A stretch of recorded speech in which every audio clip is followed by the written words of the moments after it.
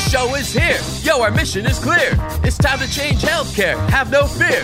Today is the day. This is the hour. Together, you know we've got the power. Drop the silos. We're all the same team. Experience, business, tech, and marketing.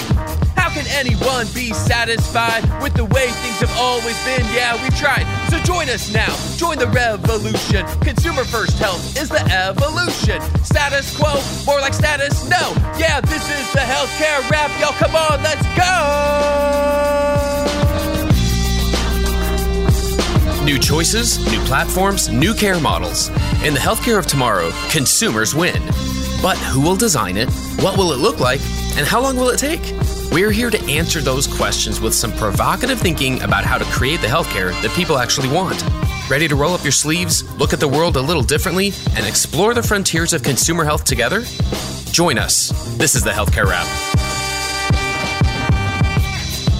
Hey, it's Jared Johnson from Shift Forward Health, and here's what's going to go down today. We have the flavor of the week about CVS Health's Investor Day. As the retail giant puts more emphasis on integrating their services, can we open our minds to a world where traditional and non-traditional players coexist for the benefit of consumers? I'll talk about that. Then we continue our 2024 predictions series where we're inviting pairs of all-star guests to share their predictions for consumer transformation in the coming year and beyond. This week, we're excited to welcome back two luminaries and legends, Sarasohn-Kahn and Amy Heymans. How are health systems, health plans, and non-traditional players addressing the calls to become more consumer-centric, and where should you be looking next? It's time to dive right in. Are you ready? Let's go.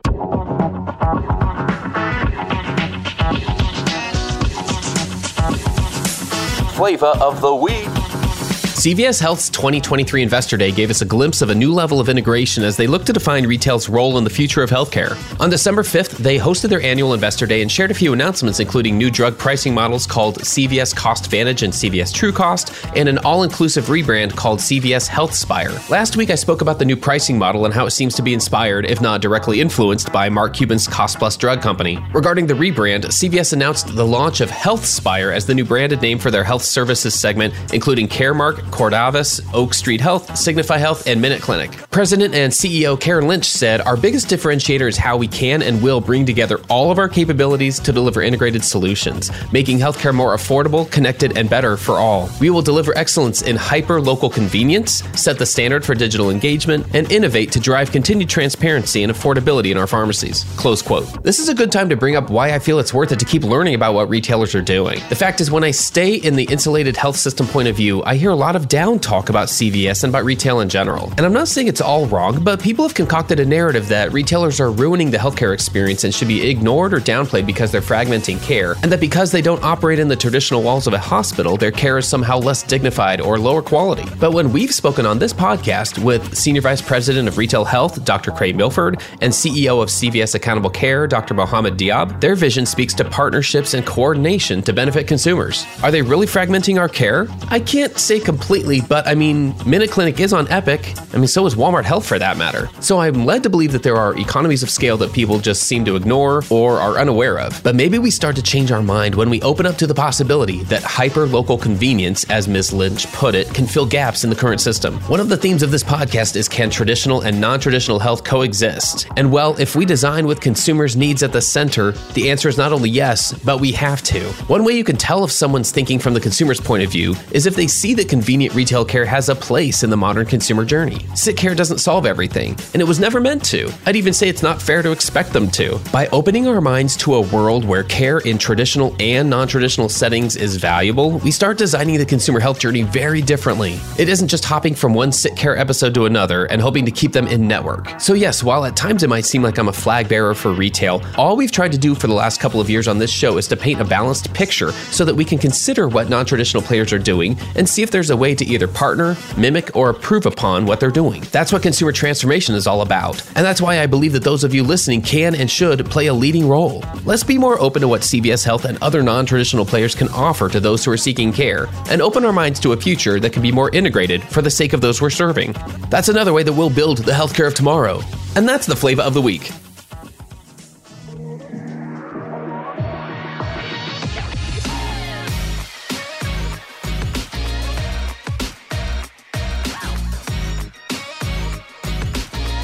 The flow.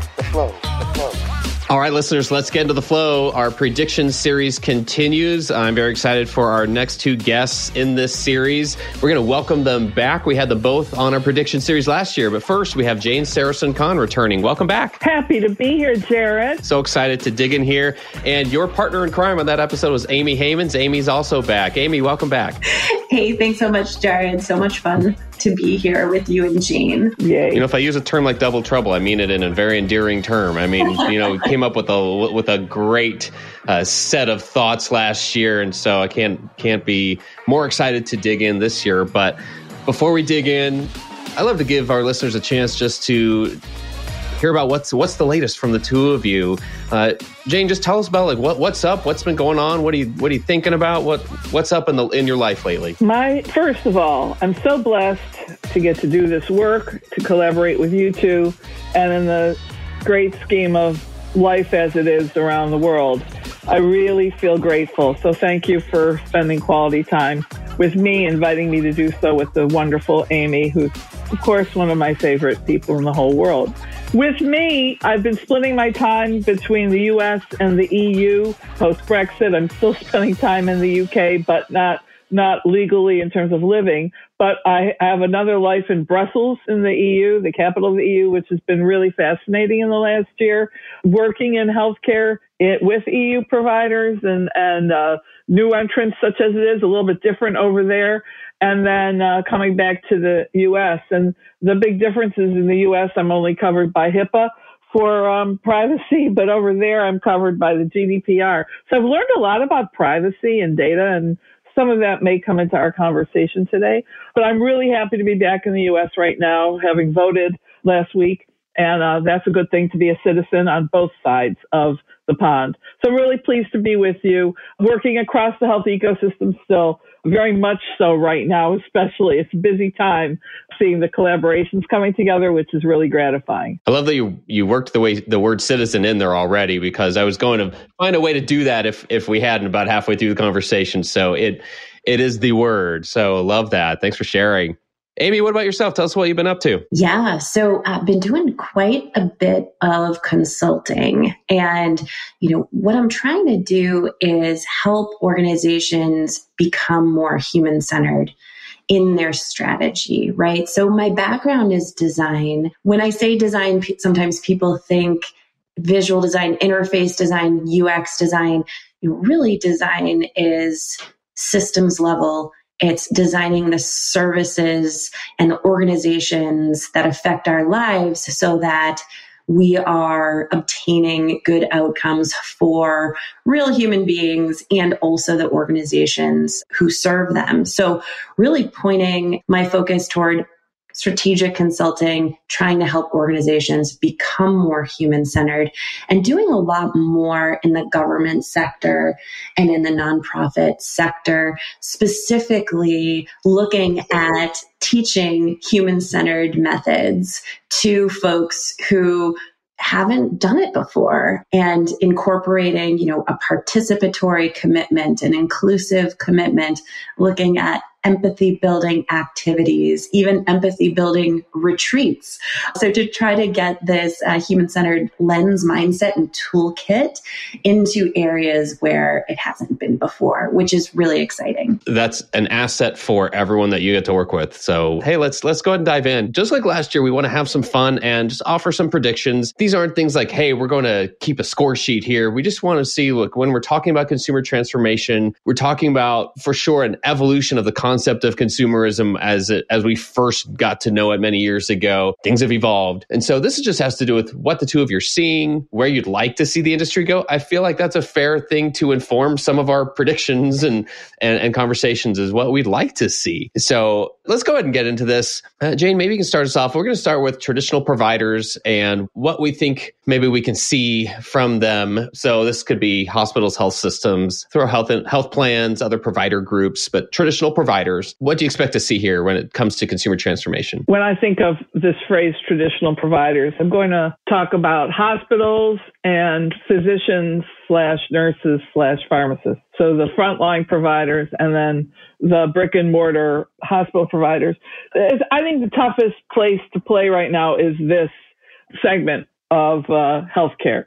Those who've been at the front line through COVID come through, and now we see hospitals still having a hard time, at least half of them, finding positive financial margin. So I'm the economist on the call today. So, you look at the Kaufman Hall hospital flash data. They've been monitoring, these great accountants, actuaries, consultants, the finances of hospitals and physicians in what they're calling the monthly flash reports since the beginning of the pandemic.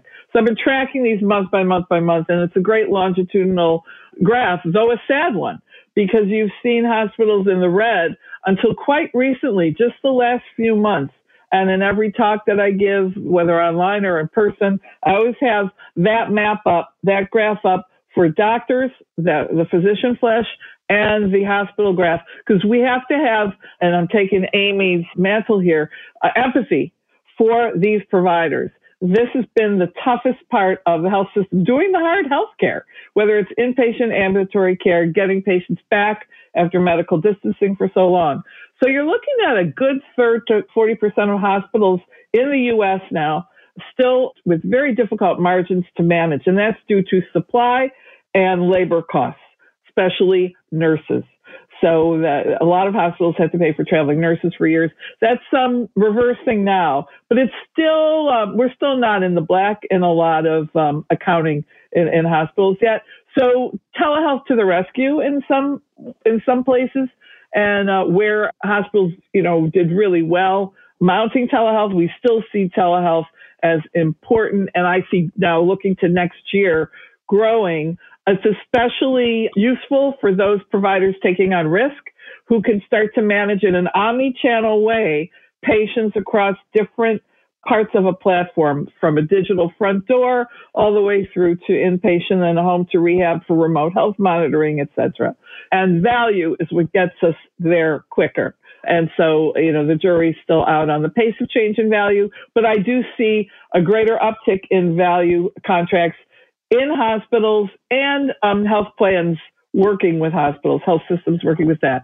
On the physician side, burnout and anxiety is still a very real thing. Was before the pandemic, worse after, and even now. We have to deal with this key pillar of our human capital in healthcare.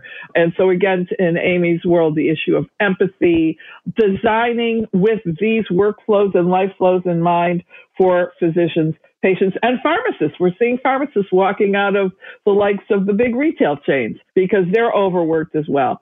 So I think these are the trends that I'm seeing for next year. Hopeful on this omni-channel healthcare front, where I spend time talking with these folks who can come together in an ecosystem way to provide care to the patient, right time, right place, in a value-laden environment where not only the provider is looking at value, but the patient's looking at the value of their time, the value of their copay, co-insurance, deductible, so that they feel delighted spending hard-won dollars for their part of the healthcare bill. Amazing. You just use that word delight, right? How amazing would that be if that's part of the design and execution of more of the experiences that are involved in healthcare, for sure. Amy, what do you think with traditional providers? Yeah, indeed. Such great points, Jane, and you hit the nail on the head, Jared. So how might we have a health ecosystem that provides delight? And so the opposite of that is reducing pain, frustration, administrative burden, and sometimes utter and complete chaos. I think it comes down to trust. What leads someone to trust an organization? What can we do to build that trust? What things happen that deplete that trust? And really, what's the value of trust? I know Jane's a huge fan of this as well. But I think, building trust, building a relationship, ones that have longevity, ones that put a focus on human dignity and respect is important. And that gives me to my next point of technology. Now, Obviously, the pace of change is accelerating. It's not just that things are changing. Things have always changed. We live in a universe that's in a constant change, but the pace of change is accelerating, especially with regard to technology. And organizations are trying to figure out, how might we leverage AI? How might we enable and empower self-service? How might we get the right message to the right person at the right time in the right channel?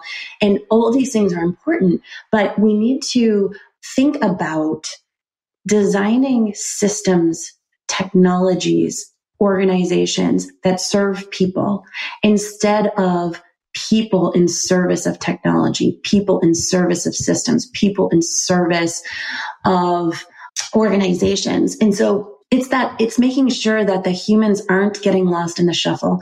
There are specific examples right now where we still haven't sort of helped people make decisions in a healthcare setting, understand what's going on, understand their next step, and confidently get them to that next step, and figure out how to connect human beings. So one of the companies I'm working with right now is called Glance. And what Glance does is, yes, AI is going to support people. Yes, you'll be able to chat over text message.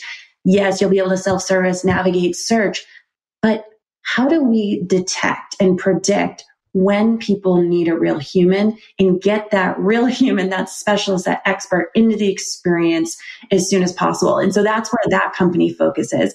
And that gives me, the glimmers of hope, if you will, that we truly can stand on a solid foundation of AI to give people information when they need it, but also then connect them with the real human beings, right? So how can technology help us connect better, not become the connection, if you will? I'm glad, because we don't want to have this conversation without talking about where technology fits in, like you said. So way to go. Let's talk about this from the disruptor standpoint. And I'd actually love to start with what the two of you consider to be disruptors. I use that term with capital D, disruptors, typically to refer to retailers, payviders, and digital health companies. I know that's not all inclusive, and I do wonder if that term has evolved or changed at all. But Jane, can you start us off on this one too? And how do you define disruptors, and what might we expect to see from them in the coming year? I've stopped using the word disruptor, with all respect and love to you, because healthcare, these traditional providers hate that life is getting disrupted all the time, not just by, viruses like COVID and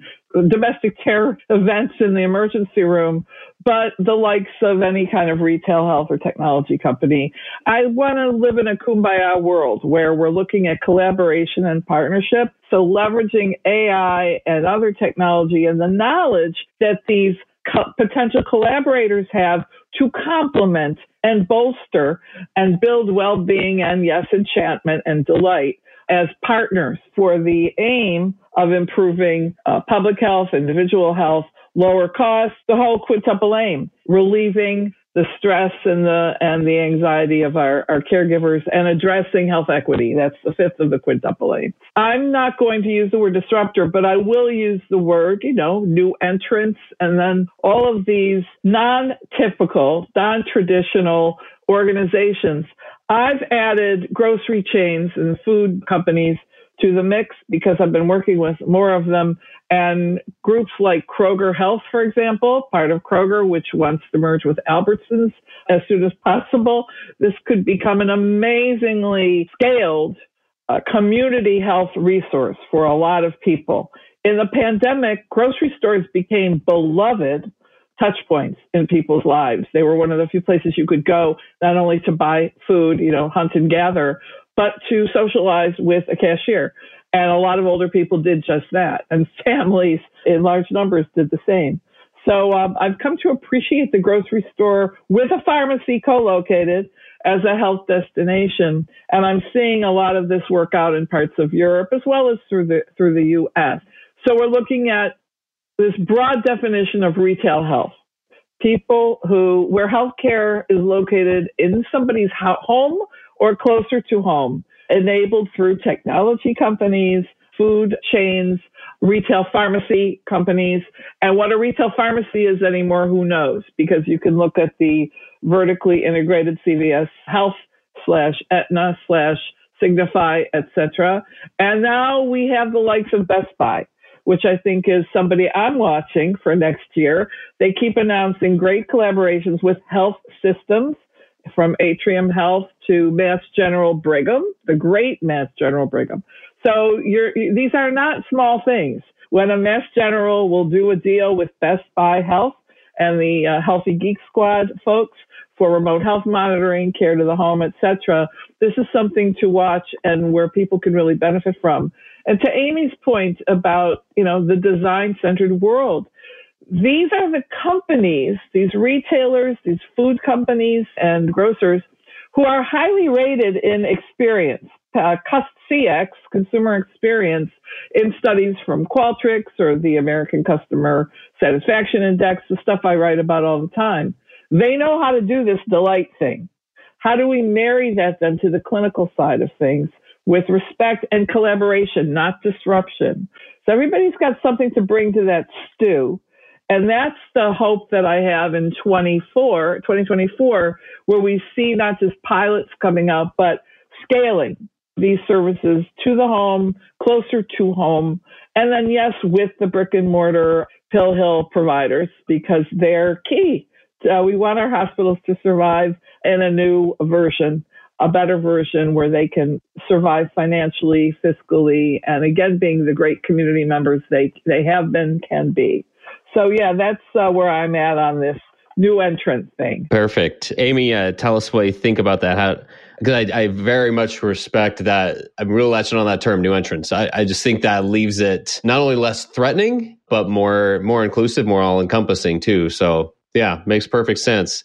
Yeah, Amy, what do you think? Having worked for a really large company, I've seen firsthand how difficult it can be to adjust services, invent new services, bridge gaps, and chart a new direction. And so there is, to Jane's point, sort of a viscerally negative reaction to, oh no, disruption, change. I think bold action in the direction of a better future is required.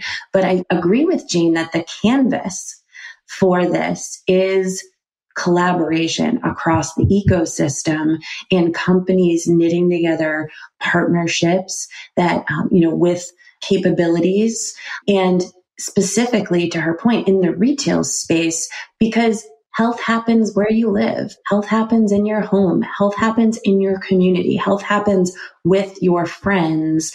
And increasingly, people are getting on the path to better health in sort of using methods that are off the radar, quote unquote, of the traditional medical system. So they may be changing their diet, and they may be trying to get more healthful exercise, swim or walking or running or, pickleball, whatever they're doing to kind of increase their uptake. They have wearables where they're increasing their, step count. So they're trying to get smart on living healthfully. And we know that all the top 5 most expensive and pervasive conditions are, lifestyle related. So of course we still need the medical system, but it's like, how do we weave healthful activity, advice, and again, relationships, that layer of getting healthy with your friends and not just by yourself on an island is huge area of exploration. So I think also though, like getting to social determinants, right? So the notion of the healthy, wealthy segment that can get the trackers and has the time to do the things and has the money to buy organic food and all of this stuff. The great things that are happening that, to Jane's point, is that wearables are becoming less expensive. They're becoming more proliferated, more integrated into our personal devices, right? And knowledge about food and access to food is becoming a point of focus for some of these large organizations. So we still have a way to go in terms of solving like food desert or food apartheid problems. But I do believe we can get there through a focus on health at home and community health and partnerships. I love that. And I checked pickleball off the bingo card too now. So that's Very glad we brought that in here. Absolutely. All right, Amy, I'll start with you on this one because we want to hear about what we think health plans, how they might fit into some of the trends you just described. What trends might we expect to see on this side of things? Yeah, absolutely. So health plans have access to millions of lives. So can reach people at scale, can pilot interventions and get good data, iterate, refine, right? Their focus, of course, is in identifying risk in a population and then managing the risk in that population to get people to the best health outcomes. But it's a financially oriented business driven by actuarials and the like. But what's happening is because this industry has gone from sort of B2B to more of a B2C focus, and other companies have come in to basically do well what health insurers haven't done well. So, for example, decision support, guiding people along their health journey. Now, health insurance companies have to look at what's going on everywhere in the health ecosystem, incorporate those capabilities where they can, and hopefully look at new ways of partnership and collaboration at the community level with pharmaceutical and life sciences companies, with retail chains, to figure out how to provide a more integrated and streamlined experience for their consumers. And especially, and to Jane's earlier point about value-based care, getting folks to care, whether it's virtual care, whether it's nurses, whether it's coaches, really filling the gaps in that ecosystem of care is going to become important. Outstanding. Jane, what are you seeing from your perspective regarding health plans? Yeah, well, Amy mentioned social determinants of health related to the previous question and now here as well. So we could spend time whining about health plans using AI to prevent people from getting care and denying care. I'm not going to talk a lot about that because it is what it is. And I think that will resolve itself fairly soon because there's a lot of scrutiny on that issue right now with United Healthcare, for example, just an example, not to beat on any particular plan. But there is some really fascinating, there are fascinating green shoots of health plans copying to what Amy's talking about, spending money looking at housing, transportation, and food security, particularly because they are at risk for medical trends going up. We know health insurance costs will be up in 24. We've seen the premium increase studies from various third parties. So, that's coming home to roost. The good COVID days of people not showing up for care and insurance companies' profits, that's done now. We're in another wave. These things go up and down. If you've been in the field, this is cyclical. But we've heard that the likes of Cigna are looking to maybe turn away from Medicare Advantage. So we're going to expect in 24 some recalibration in health plans where some tough decisions will be made. What's my business model as a health plan or integrated delivery system, payvider, whatever? But there are going to be some tough decisions made, and people will pick where in the portfolio they're going to cut, where they're going to grow.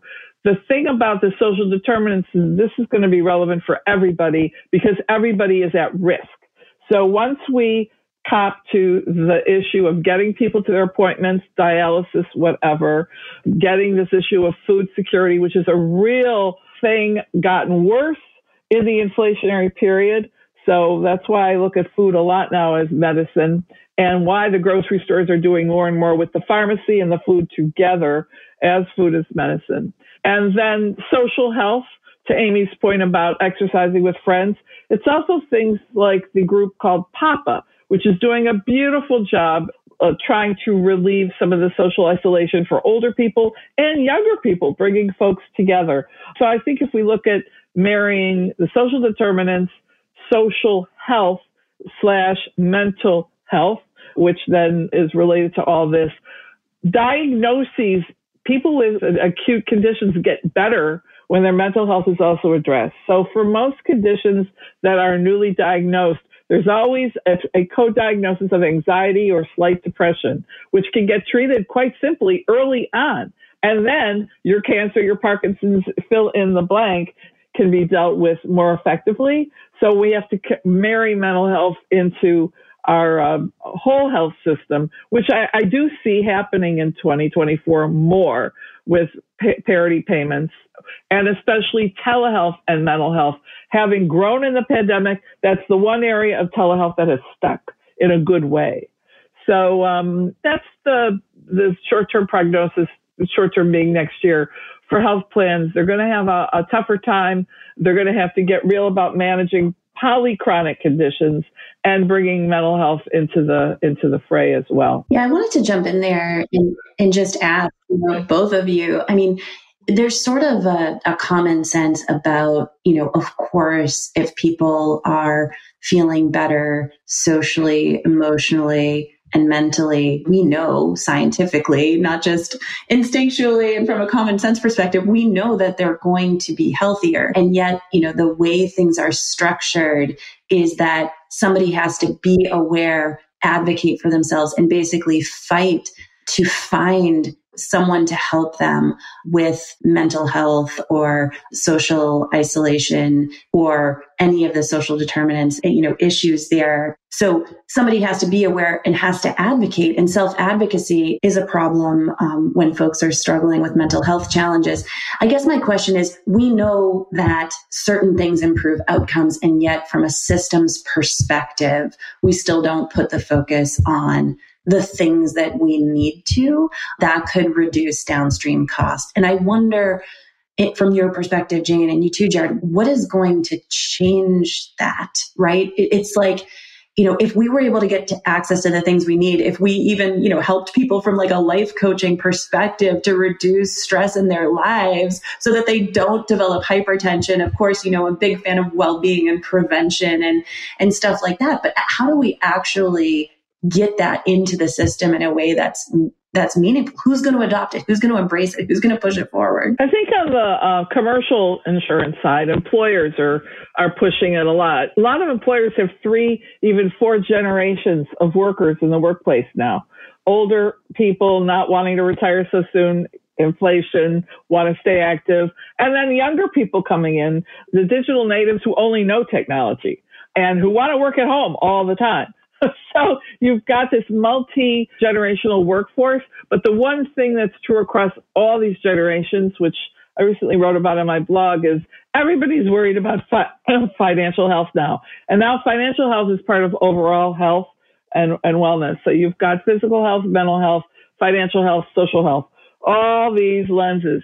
So employer benefits programs are trying to attend to all these things in a kind of platform way, the way Virgin Pulse deals with such things, and it's sort of pick your benefits, what's going to work for you. So they're customized enough, mass customized across the platform. I'm hopeful that the commercial side of things will do well. Medicare Advantage plans try to do some of that because they can offer some of those services. So we shall see. But I have to remain hopeful. The technology is there to capture the data, as you point out. Wearable technology, sensors on the refrigerator. In France, postman knocking on the door, making sure Madame will come to the door, see if she's eating, and report back to the Postal Service. This stuff's going on all over the world. Not that the U.S. invents everything, because we don't. So we can learn from other systems as well in terms of what good social health really looks like as health citizens. There you go, Jared. Love that. It is, right? So when we think, I think this is probably the most almost tongue-in-cheek question, which is just predicting a big tech or big retail brand. I think we can open that up to any new entrant brand, but predicting the one that we'll be talking about the most, and not saying what their moves might be, but who might capture a lot of attention. Amy, do you want to take a stab at this? Yeah, sure. So not necessarily a company in particular, but we are going to start to see conversational AI applied to health in a sort of health buddy triage sort of way, so that you will have in your pocket sort of a nurse that might get you kind of a part of the way. And that nurse will be AI, and you'll be able to talk with them, right? And they'll be able to tell you, you should be concerned, call your PCP, or you should be concerned, go to urgent care, or you should be concerned, we're going to pipe you through to 911 immediately. So it's going to be interesting to see who gets there first in a meaningful way adopting this technology. Of course, it's going to need to be monitored and refined, whether it will happen in the next year or we're going to get there gradually. We might see kind of specific to like you sprained your ankle and there's a bot for that, or you're in wound recovery and there's a bot for that. So we might see specialized AI and bots for specific things before we get to the more kind of generalized approach. Okay, Jane, where do you want to go with this one? Well, I want a coach in my pocket, Amy. I love that so much. I was going to talk about Amazon as soon as Jared asked the question. So Alexa in your pocket, you're at the grocery store, you reach for the Tropicana grapefruit juice and it says, Mrs. Jones, no, you're on a statin. You can't have a grapefruit juice. So I see that as something that's part of what you're talking about, informing the healthy grocery cart, the healthy behaviors, as and when you want to opt into having those interruptions and that support.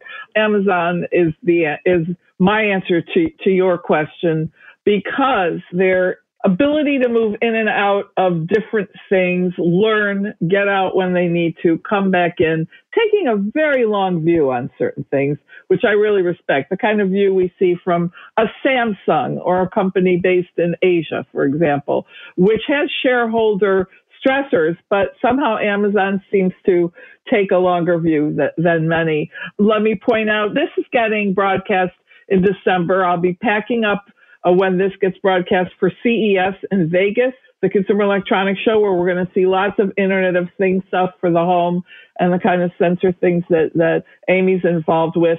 But we also know by then Amazon will be building at least 20 brick and mortar clinics in the state of New Jersey with the Hackensack Meridian system. Building physical clinics. We're not just talking about Amazon Care Virtual for a digital front door. So, I mean, Amazon's going, at this in an interesting collaborative way, segment by segment, whether we're looking at prescription drugs or clinics or virtual care or the cloud, where, to your point, Amy, of a health plan knowing a lot about us, if Amazon chooses to unite data that's in many different places, and they're not connecting all those dots yet, according to the people I talked to there, but if they could and did, they would probably know more about my husband and I than anyone on the planet, including our doctor. So, who's pretty sharp. I'm interested to watch Amazon next year. And particularly also, to your point, Amy, earlier about food deserts, SNAP benefits are going up on Amazon Grocer. We can get food to people, fresh food to people in a food desert now through a discounted Amazon Prime membership. So that's a beautiful thing. That doesn't get a lot of press, but it is a real thing. So we love these on-ramps for people to address the risks of the drivers of health. So my answer to you, Jared, is Amazon next year. Yeah, and you made me think of one more point, Jane, which is as pharmacies are disinvesting from the communities that need community level support the most, I'm hoping and thinking we're going to see, new service and product delivery models that are akin to either outposts with a virtual medicine or, to your point, delivery right to your door, if possible. But those experiencing housing insecurity are going to have other models to support them, as well. But, it's a huge area of innovation, to your point. Yeah, and Walmart's starting to look at delivering medicines via drone, I think. And, Walmart, in my mind, can move the needle on scaling to Main Street moms who work 2 jobs and are caregiving. So to our friend Alex Drain's work with Archangels and her informing that work through working at Walmart.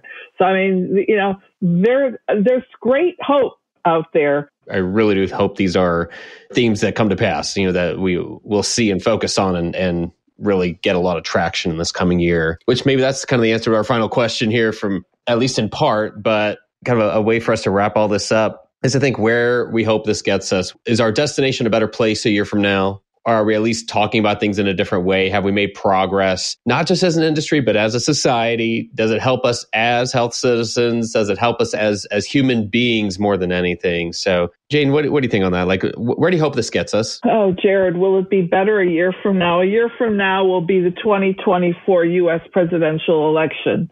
So need I say more? I have a heart and a head. I have that soft front and the hard head, as a great author writes about. The hard head says, health politics and politics in general being what they are, God knows.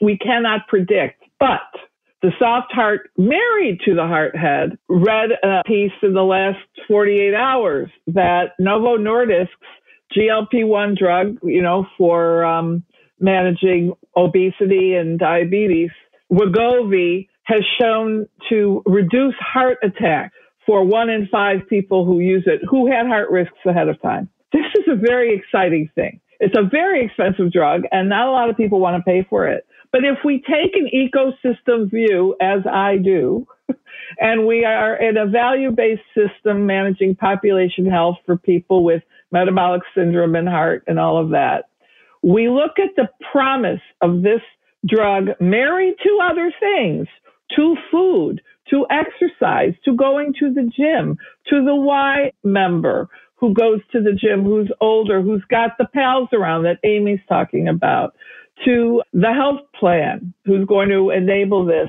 and to one of these tech companies that's going to, you could look at a Fitbit or Apple Watch, who's going to arm the person with some technology and then remote health monitoring to the home, say through an Omron blood pressure monitor. We've got the building blocks here to take the success of, say, this Novo Nordisk product. You get pharma working with groceries, working with health plans, working with the Y and gyms and a grocery store and neighborhoods or senior communities.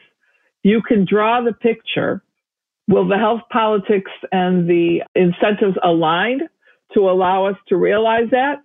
Because I can paint the picture with, Mrs. Smith not buying the Tropicana grapefruit juice in the store and taking care of herself.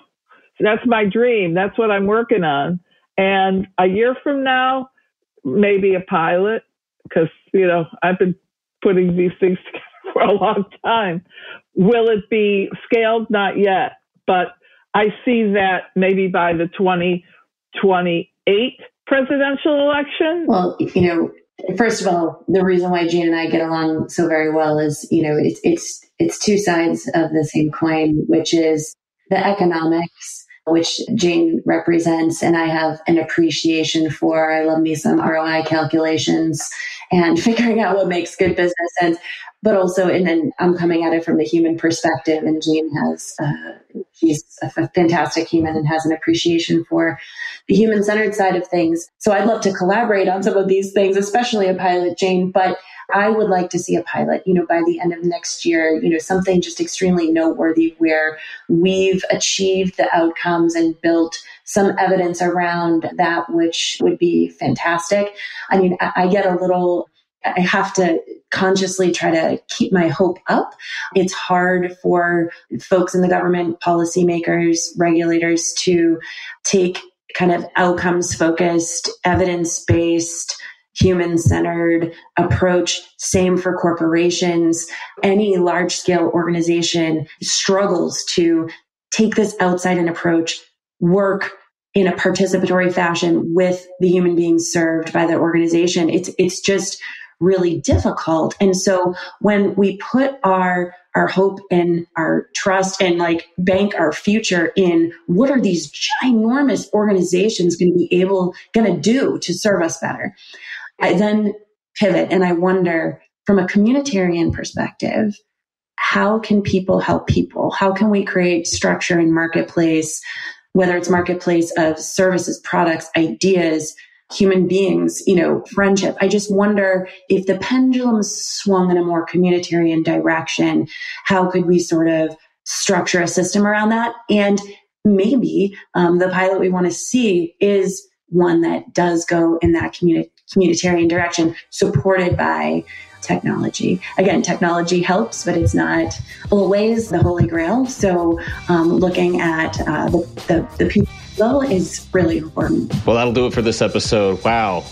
We got through a lot. We'll keep an eye on these trends. We'll see how things do play out in the coming year. And hopefully we can just make this a habit of reconvening every year. But I've had the absolute pleasure of speaking with Jane Sarasohn-Kahn and Amy Heymans. Thanks so much to both of you for joining us today. Thanks, Jared. Thanks, Amy. Thank you. Thanks for tuning in. If you like what you heard, please spread the word. Tell your colleagues to tune in for all the awesomeness, then leave a review on Apple, Spotify, or wherever you listen. This show is produced by Shift Forward Health, the channel for changemakers. Subscribe to Shift Forward Health on your favorite podcast app, and you'll be subscribed to our entire library of shows. See our full lineup at shiftforwardhealth.com. One subscription, all the podcasts you need, and it's all for free. And remember, we might have a lot of work to do in healthcare, but we'll get there faster together. Thanks again.